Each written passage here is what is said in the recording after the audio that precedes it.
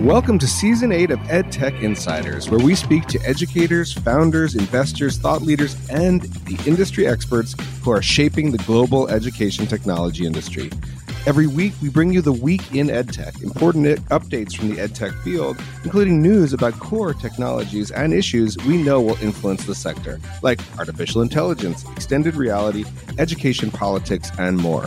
We also conduct in-depth interviews with a wide variety of EdTech thought leaders and bring you insights and conversations from EdTech conferences all around the world.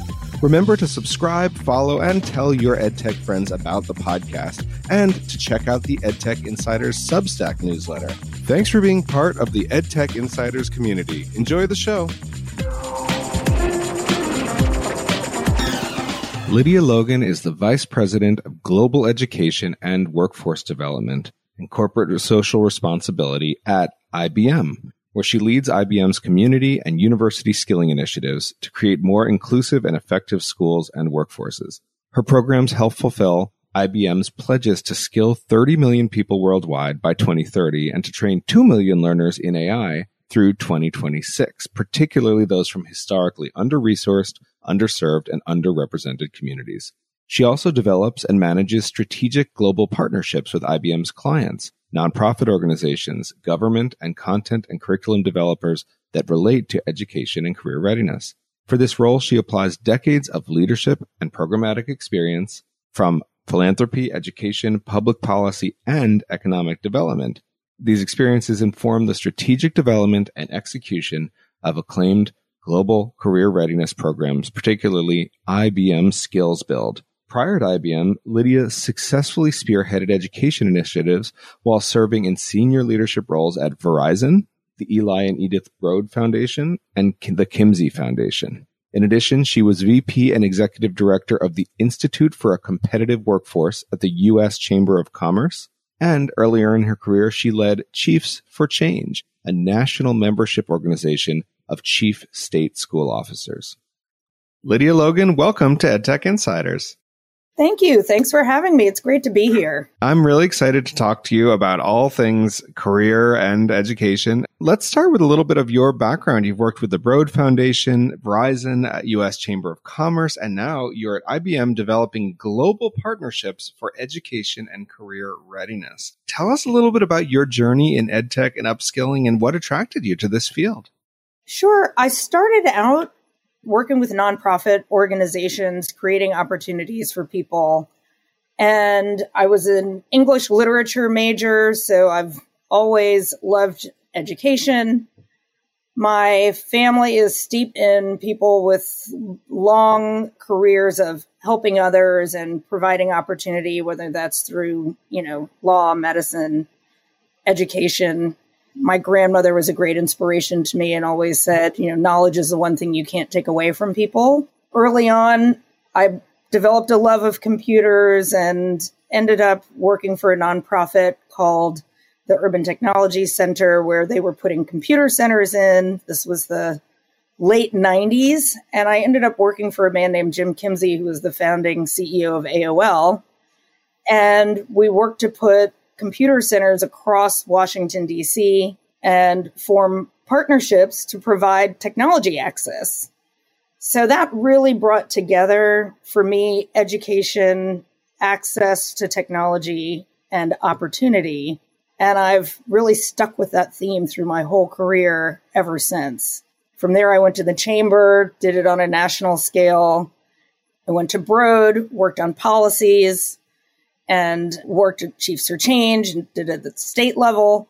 So I've been doing this for my whole career, sort of marrying quality education, the promise that technology brings for students, looking at teachers, looking at state standards, looking at, how do we take technology and marry it with education to provide equity and quality education for all? So this role that I have now, doing it on a global scale, really brings together what I've been doing for the last 25 years. That's really amazing. You've, been at the forefront of initiatives, as you say, at all levels to upskill a lot of different populations, but particularly populations underrepresented in STEM careers. Tell us a little bit about some of these programs. And, personally, I'd love to hear a success story or two. It always helps to just understand what the individual stories look like for somebody who got the kind of workforce opportunity through one of your programs.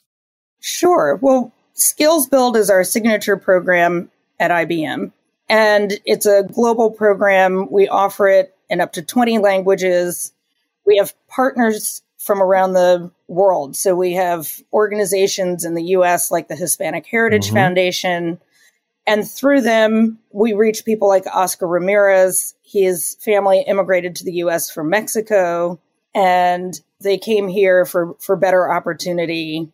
He was looking for ways to increase the credentials that he had.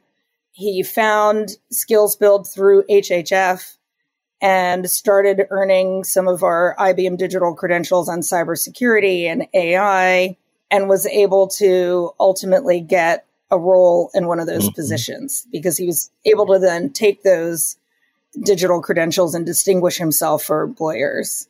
So those are the kinds of people that we're really interested in reaching. It's free and available to anyone. So if you go to skillsbuild.org, you can create an account and start learning for free. We have partner organizations because they can provide additional supports to learners. So organizations that work with neurodivergent people like Specialist Sterna Foundation. In India, we work with organizations like CSR Box and EduNet. We've got partners in countries around the world, but, we really are providing an opportunity for people to explore and then earn credentials that will help them with employers and set them on a path, if that's what they're interested in, to gain access to the tech sector. We also have learning that's really just workplace relevant. So design thinking and collaboration and presentation skills.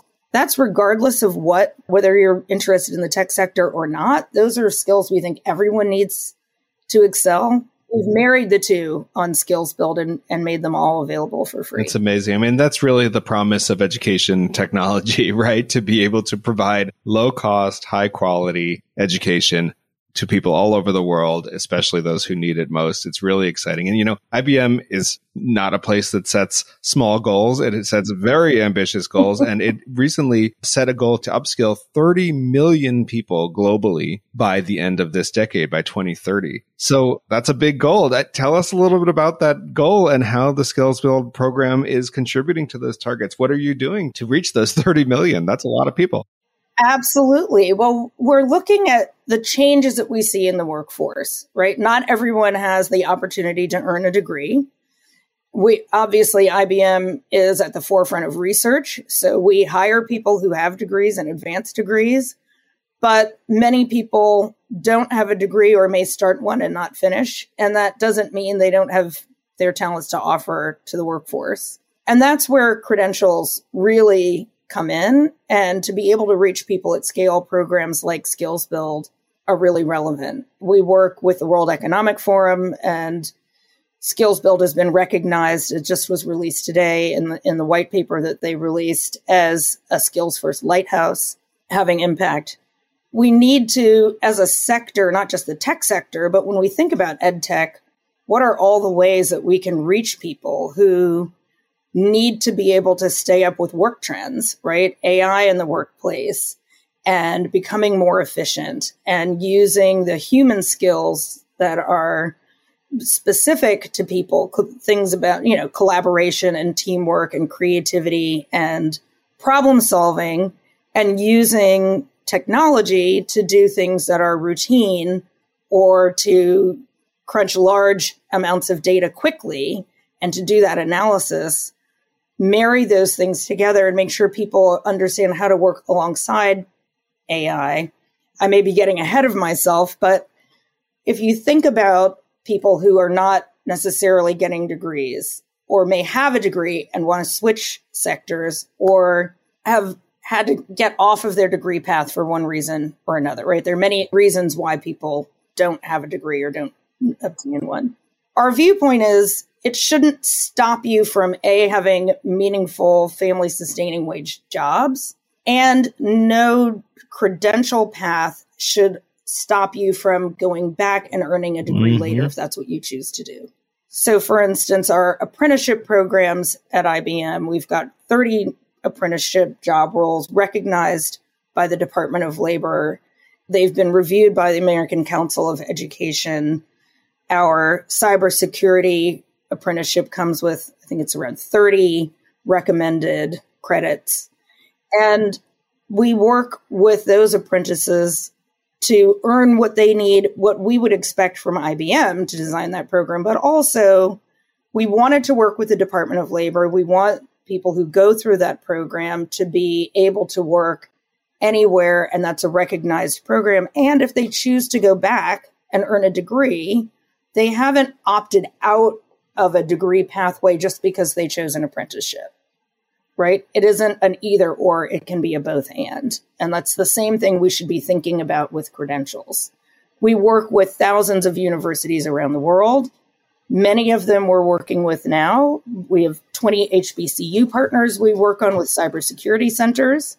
They are integrating skills build credentials into degree pathways. It's doing several things. It's making sure students have credentials so they graduate not just with a degree, but with a portfolio of relevant credentials to the industry. But if a student doesn't graduate for whatever reason, they're not leaving college with nothing, right? They're still leaving with a portfolio of industry relevant credentials. They can still get a job. They can still show what they know other than just a transcript of a collection of courses they've taken. And I think these are the trends that we're seeing, are blending of higher ed and credential portfolios. When we talk about LERs and the learner employment records, it's really a portfolio. It's not just a transcript. That trend of the degrees and, what they sometimes call alternative credentials or micro-credentials, industry relevant, coming together and being offered to both degree students, students in traditional higher ed, or, as you say, starting with the micro-credentials and being able to stack them or move some of that into a degree pathway is one of the most exciting pieces of education for me in the entire world. I am so excited about there being more pathways to, successful careers. And as you say, because the dropout rate is so high, especially at community colleges, it is incredibly important that people are earning credentials on the way and that it isn't this binary all or nothing experience. So I am really applaud all of these initiatives. I wanted to dig a little deeper in some of the collaboration. You've mentioned a number of different partnerships already, partnerships in India, HBCUs, lots of different partnerships. One of the things that I think as a sector come to realize over time is that when you put online education and make it available, some segment of the population can do that without any support or help. They just are motivated enough. There's a job on the other side of it, or there's lots of reasons why they may be able to succeed, but it's a small segment that can do it only on their own.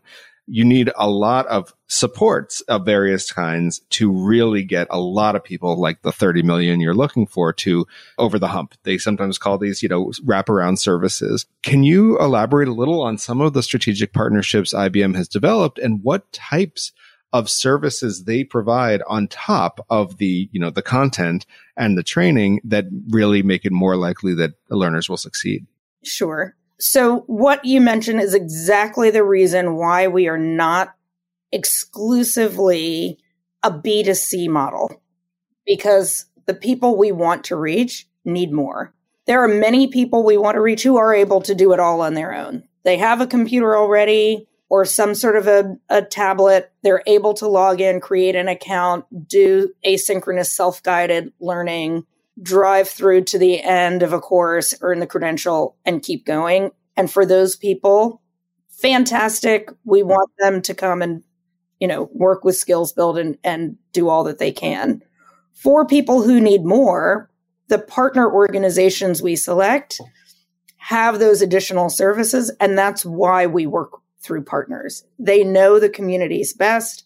They're on the ground. They often have hybrid online and in-person learning. They may have coaches. They may be offering other job skills, other life skills, other kinds of services. In some cases, they may offer on-site childcare, all the things that people need in order to be successful learning. We're also looking at how do we incorporate AI into skills build. So it may just be reminding people, hey, you've made success and you're progressing through a course, but you haven't logged on in a while. Come back and keep learning. You're doing great, right? As long as people have opted in so that we can contact them, we'd love to give them those reminders and those nudges that encourage them to keep going. Sometimes that can be done, through AI, but sometimes it really needs to be a human touch. And partners are able to do that. We work with the Strata Collaborative and many of the organizations that are part of that to help some of our partners learn about coaching. So there are capacity building initiatives that we have for our partners to help them think about coaching learners. And then we select partners who really understand already what it is the populations they serve need and how to reach them best. We're able to marry skills build with their offerings and really get the best of both worlds. Yeah. Such important work. And I'm sure it's very different based on the communities and based on the circumstances that you mentioned, childcare, or it might be certain coaches that are on the ground, live, synchronous. There's a lot of different options for these additional services, but it's really exciting that IBM is not only providing the core content and the sort of relationships, but also that capacity building for those organizations because they also need help. I recently saw Paul LeBlanc sort of give one of his sort of changing roles right now from Southern New Hampshire University. And he mentioned that real person coaching and mentoring as like the special sauce that has made that, mega university work. And it is so important to have, real people in some situations, but also nudges and AI can push people over the hump at some points too. So it's really the combination. I think we're all working on the right combination of skills, but it sounds like IBM has done a really good job of thinking about how to put them together with their partners.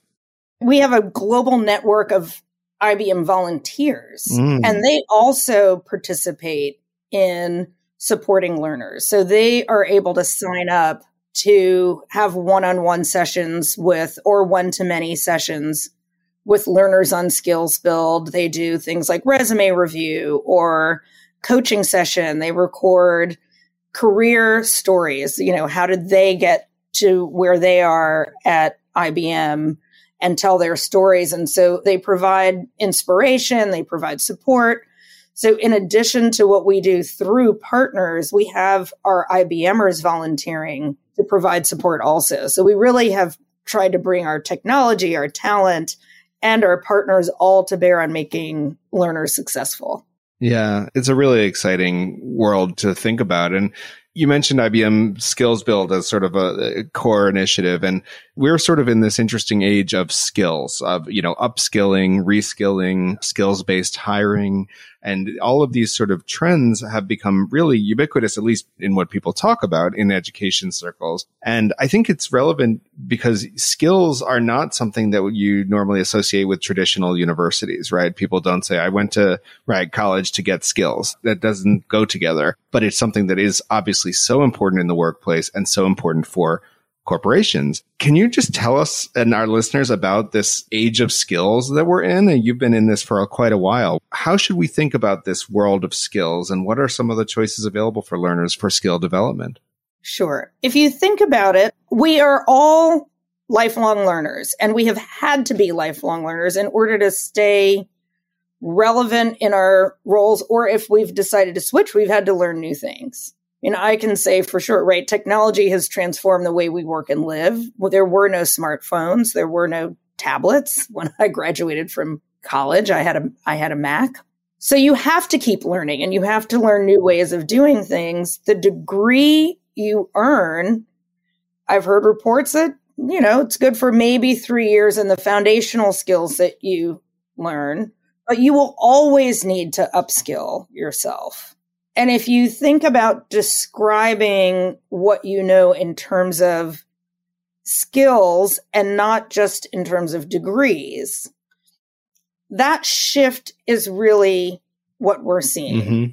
And people are acknowledging now that the skills that you have, acquire, and practice are what employers are looking for. We and our other employer peers are starting to post jobs with skills listed, not just degrees listed, right? So IBM, for example, has eliminated the 4-year degree requirement from 50% of our US job postings. And it's done a lot. It has opened up the applicant pool. That pool has become broader and more diverse. It has meant we have hired people who ordinarily wouldn't have been considered because they wouldn't have been in the pool in the first place. And it has changed the way that we've approached hiring. So our HR department has worked really hard with hiring managers to get us all trained to think about what is it that you're really looking for in a job? What does the job really entail? And we have a lot of processes that help us to write job descriptions. Those are reviewed. You have to actively check a box that says this job needs or does require a degree rather than an opt-out. It's an opt-in. And it's really something that's come from the top down. So I know a lot of people have said to me, how do we get started on this skills first journey as a company? For us, it's been a CEO who said talent is everywhere, opportunity is not, and we will seek talent wherever we can get it. And it's a company-wide responsibility. We have our skills build program for years. We have supported, the development and expansion of P-Tech, and those are pathways programs to opportunity. One was effort through corporate social, much smaller, and skills build allows us to reach millions of people at scale. Through our HR department, we've got, internships and apprenticeships and things for IBMers and people coming into IBM. Through our policy team in government affairs, we have a skills first policy coalition looking at the policies that we need in the US and in other countries that support skills first development and hiring. And then we have consulting looking at, how do you share digital credentials in ways that are secure and verifiable so that this new skills first environment can work for individuals.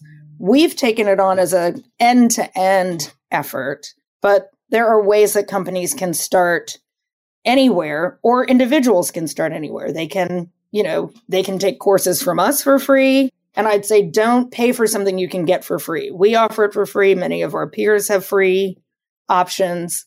So that would be my first piece of advice. Don't pay for something you can get in high quality for free. The other is if you're a company, think about what you can do to get started, whether that's an apprenticeship program, whether it is eliminating a 4-year degree requirement. We have handbooks that we developed with employer groups that are available that we're happy to share. I know that the U.S. Chamber has work that we participate in. We're happy to work with people on. There are ways to get started. You don't have to take the comprehensive IBM approach to do it. Yeah, but IBM has been an enormous leader in this sort of age of skills and in end-to-end skills first development. It's a really, really interesting to hear you talk about all the different initiatives and how they come together. And one that you've mentioned a couple times, but I think it's really important to IBM's story is these micro-credentials. IBM has been a pioneer in using micro-credentials in a wide variety of fields. You mentioned cybersecurity is one of the big ones, but it is a wide array of skills that are taught on Skills Build that have credentials associated with them. IBM has 33 Coursera courses. It made a micro bachelor's degree in cloud development with edX. I'd love to hear you talk a little bit about this micro credential world. You mentioned how it can work in collaboration with degrees or as a substitute partially or as a pathway, but give us a little bit of your take on sort of the power of micro credentials, because it's something that some people just absolutely swear by, but there has been also research that sometimes it's hard for hiring managers to know what to make of them. How do you see micro-credentials changing education? Sure. I think as the cost of a college degree rises, it's going to be, I think the market pressure will shift. It's happening now, right? So people are earning digital credentials, micro-credentials. They're going through stacks. We're getting to a place where the sector is starting to define what quality credentials look like. What have you learned? How do you apply it? In our case, we also have project-based learning associated with most of our credentials. So it's not just the knowledge, it's the skills and the abilities. And you have something where you can demonstrate what you have learned. IBM has the full pathway. So everything from getting started courses, the early end that you can get on Skills Build for free, and then all the way up through our product education. Most of that, the learning is free. And then the certifications, there's a fee that comes with that. So we have long pathways that lead to either other credentials. We have alignment with, I mentioned the courses we have on Coursera, and individuals can do that. We have partnerships that are through CSR or subsidized for some of those through our partners.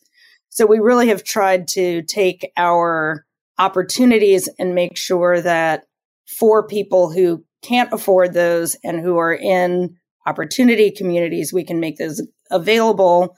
And for others, they're still getting access to IBM's high quality content on Coursera. The shifts that we're seeing in the market are, again, not that degrees will be irrelevant. They're blending. That's certainly happening. Hiring managers are looking at what are the credentials that are relevant? What are the brands that represent quality? IBM certainly is one. There are some others out there. How can you show what you've learned? And I think that's another one, right? We have issues with taxonomy, right? Everybody calling sort of the same thing, something different.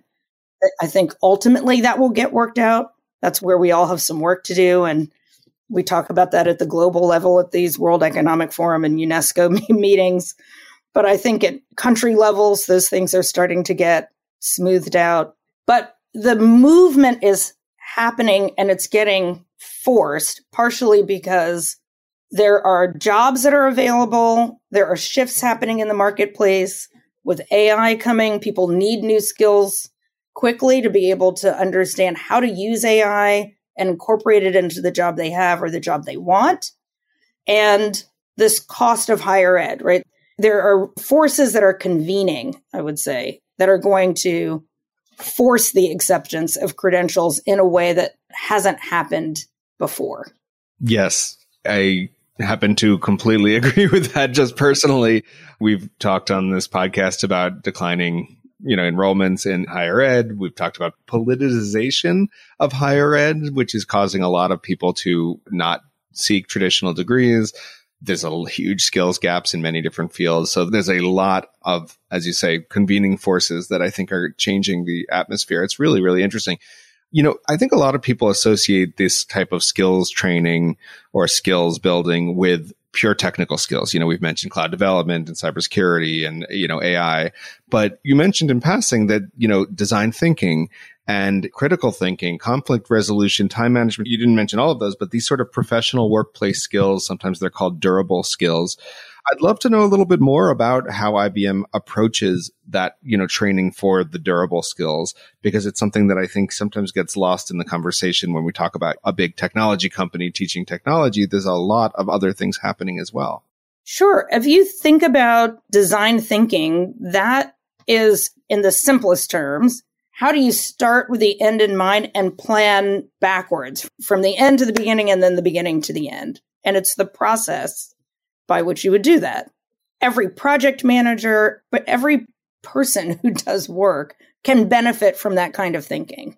Now, there are people who facilitate these processes at a much higher level, but design thinking in and of itself is some people say it's a STEM mindset, but it is something that everyone can benefit from learning, and it's something that IBM does all the time. We offer design thinking in multiple levels through training at IBM and starting on Skills Build. Presentation skills are another one everyone needs to know. We have content that we developed with Adobe, and we learned Connecticut. There are districts in Connecticut that are using it for their high school students aligned to their state standards because they can marry public speaking and presentation skills with things their students need to know. They learned about it, picked it up and ran with it. And students are earning in high school, they're earning these credentials that are helping them get summer internships. So there are skills that everyone needs and can use that we felt were really important to be available. So yes, while IBM's, I think about it like our Letterman top 10 list, we've got security and cyber and AI and cloud, all of the things you would associate with IBM. But then these durable skills are also really important. And as the technology continues to advance, and a lot of it may become automated, it is even more important that you have those durable skills because those may be the differentiating factor. I often say you get hired because you have the technical skills, but what keeps you in a job are the durable skills. Yeah, we talked to somebody recently who was an ex-McKinsey consultant, and he said that, McKinsey consultants spend most of their time, researching and making presentation decks, and that's exactly the type of work that's going to be automated. So in the end of the day, what they might be doing is presenting those decks, and that is the presentation skills, or working with clients to actually implement them and listening and thinking and doing design thinking sessions. So yeah, it's just a funny example of exactly that kind of differentiation of automatable and human skills. I want to dig into one thing you mentioned earlier in terms of some of your partnerships and some of your credentials, which is that mentorship is a huge asset for learners, especially those who are still, finding their career pathway or are trying to figure out what to learn next. I'd love to hear you talk about sort of the role that mentors have played in some of these IBM skills initiatives, whether it be for durable skills or technical skills. Sure. And mentorship looks different at different age groups. And for obvious reasons, some of it is online safety for certain age groups. And we want to make sure different countries have different rules about who can be online one-on-one together, that kind of thing. So what we have done is to make available IBMers to talk to our learners and to say, we can help you. We can help you think about what is it like to be an engineer? What is it like to work in cybersecurity? What is it like to do certain things? I think, we often forget that everyone knows a doctor. Whether you had someone in your family who was a doctor or not, you went to the doctor. You understand what they do. You understand what a plumber does. You understand what certain roles are. To a certain extent, you've seen it and you could have that aspiration. If you don't know an engineer, it may be very hard for you to think, that's something that I want to be. If you don't know anyone in cybersecurity, you may not really understand what it is or why it's important to you. So we have an understanding gap for some learners.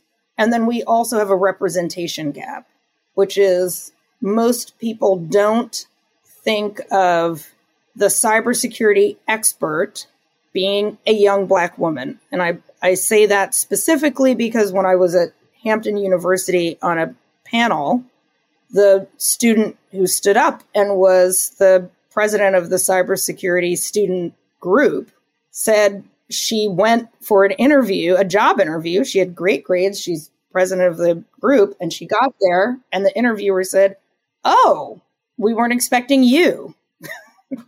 She also, clearly, they were not expecting a young Black woman to be the person who showed up for the interview. It was a little bit disheartening to her. But also she said she had not, until she met our national cyber director, who was a Black woman formerly at Microsoft, didn't know other Black women in cybersecurity. And so there's a see it, be it gap, right? Of how do you know you want to do that if you don't know anyone who looks like you or anyone at all who does it? And that's where our volunteers can come in. So we have women who work in AI who can talk about what it's like to work on autonomous vehicles and the AI that's used there, or, different, without giving up any kind of the secure information, but they can talk about the work that they do and how relevant it is to people and our lives and how exciting it is and why people might want to go into those careers and why they should stick with it and what courses they took and what they think, what kinds of things they think are really important to learn. So it adds some context and some color and personalization to the learning that is beyond anything we could put in writing or even, in other ways into the content. That see it, be it gap is so huge for so many different people. And it's really interesting to hear you talk about that type of mentorship. I think, I've talked to so many people who decided what they wanted to do for a career because they met, one person who had that career and that person made such an impression that it sort of just changed the trajectory of their life. It is like a very common story. And I think that it makes sense people base things on their parents or fields they're exposed to like medicine or education. But it's really very, very interesting to hear you talk about the value of mentorship for representation as well as for support in a variety of different ways. And that's it's really huge. So I want to talk about AI because IBM has been a pioneer in AI for a very long time. IBM Deep Blue and the Watson systems have been the brand names of AI for decades.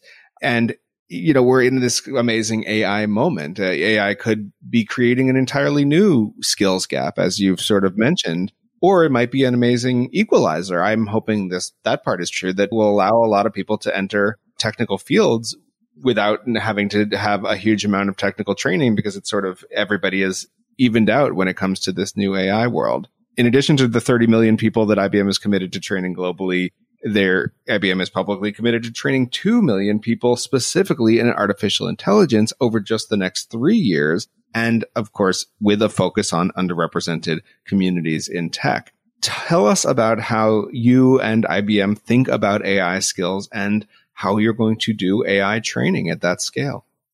Sure. Well, again, it's partnerships, right? With our university partners, with our nonprofit partners, with our government partners. We have a partnership, for instance, with the Department of Veterans Affairs in the U.S. We train transitioning veterans. We've been working with them on cybersecurity, but now AI is also available to them. We have added courses to Skills Build, like build your own chatbot and Python for machine learning and AI fundamentals, including generative AI, master the art of prompting and AI ethics. We have IBMers publishing and talking about the importance of secure and ethical and transparent AI, trustworthy AI.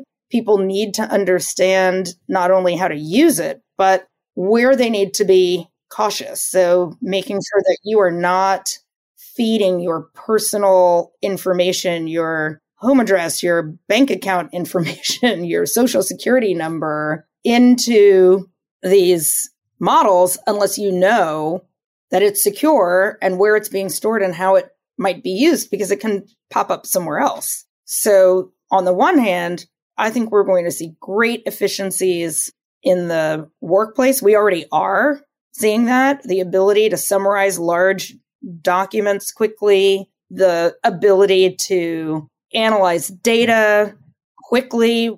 So we're able to transform the way people work and create efficiencies that then frees them up to do the things that are creative and innovative and collaborative that cannot be automated. So, students are very excited about doing this kind of work and taking technology and applying it.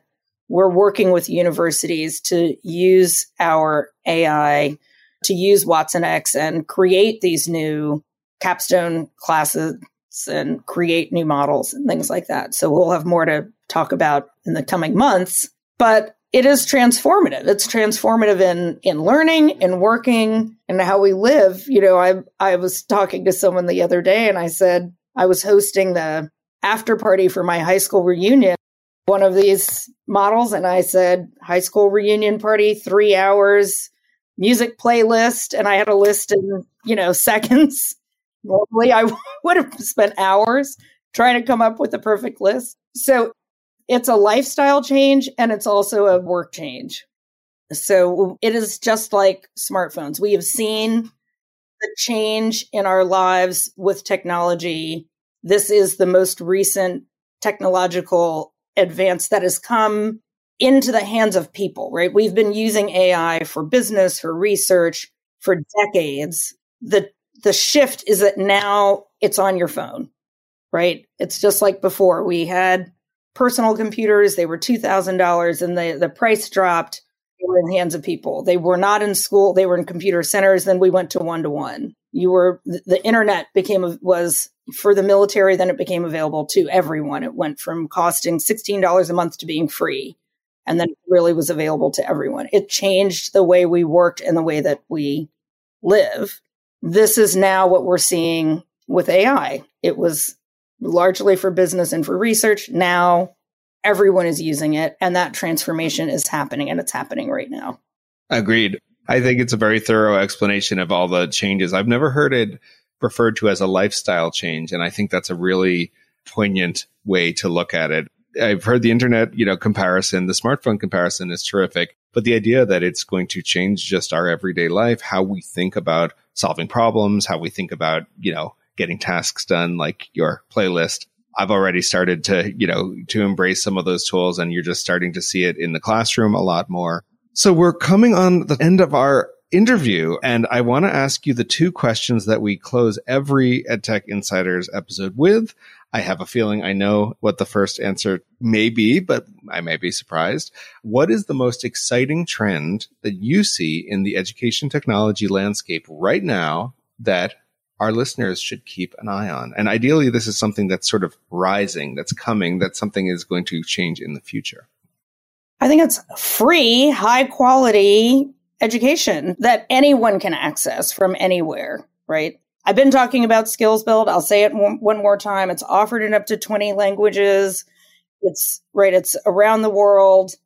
Anyone can use it. And the intent is to make high quality content and credentials available for people to get started. We did a survey last year with Morning Consult and found people they felt technology education was too expensive. When asked if they were interested in careers in tech, they said yes, but they didn't know where to start, or they thought it wasn't for them. And so our answer to that is, it's for you. You can start with us, and it's free. And I think the 20 languages is a really important aspect of that. I know that Coursera just announced 4,000 courses in Hindi, and that is something that they had never done before, but I'm sure that is enhanced through AI. I think AI is going to make all of this amazing free education that is already out there, free or low cost education, even more universal by doing translations, and ideally also things like differentiation and remediation support and, tutoring. So it's a really exciting moment for that trend. I'm excited to hear you say that. That was not what I expected you to say, and I love that answer. What is one resource that you would recommend to our listeners who want to dive deeper into the topics that we discussed today? It could be one or more resources. Sure. Well, we've got some great publications from IBM, and we'll make sure to include those links for you. I also will say my good friend John Bailey, and I follow him, so I'm just going to give him a shout out. I feel like John is like a quiet guru, maybe not that quiet, but he always has great tips. And recently he posted on LinkedIn the summary of a paper on, great prompt writing, and it had a cheat sheet. And I would say to anyone who hasn't looked at the cheat sheet on LLMs, take a look at it. We'll make sure it's a PDF. We'll post that for you also.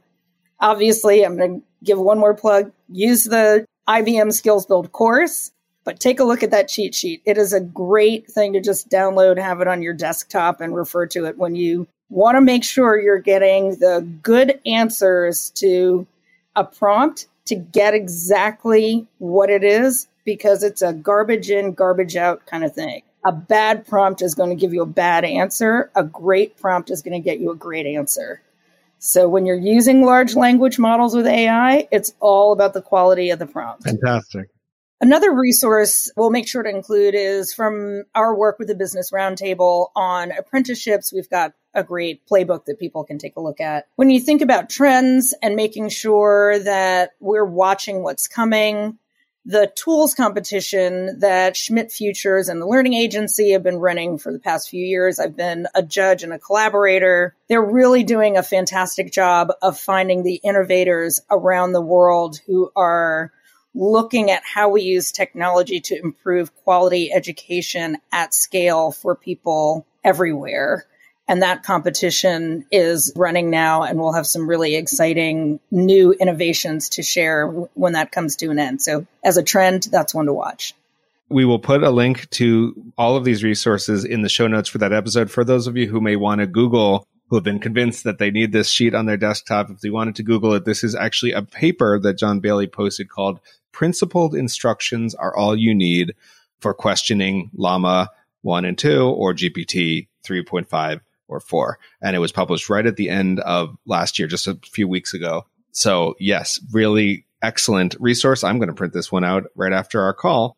Thank you so much, Lydia Logan. IBM is doing incredible work, and you lead the global partnerships, community, university skilling initiatives all over the world. 30 million people, IBM Skills Build, all sorts of amazing things. Thank you so much for being here with us on EdTech Insiders. Thank you so much for having me. It's been fantastic. I look forward to talking more soon. Thanks for listening to this episode of EdTech Insiders. If you like the podcast, remember to rate it and share it with others in the EdTech community. For those who want even more EdTech Insider, subscribe to the free EdTech Insiders newsletter on Substack.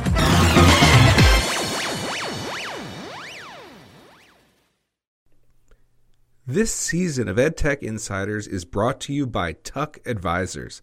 Tuck Advisors is a trusted name in education M&A, founded by serial entrepreneurs with over 25 years of experience starting, investing in, and selling companies. Tuck Advisors believes founders deserve M&A advisors who work as hard as they do.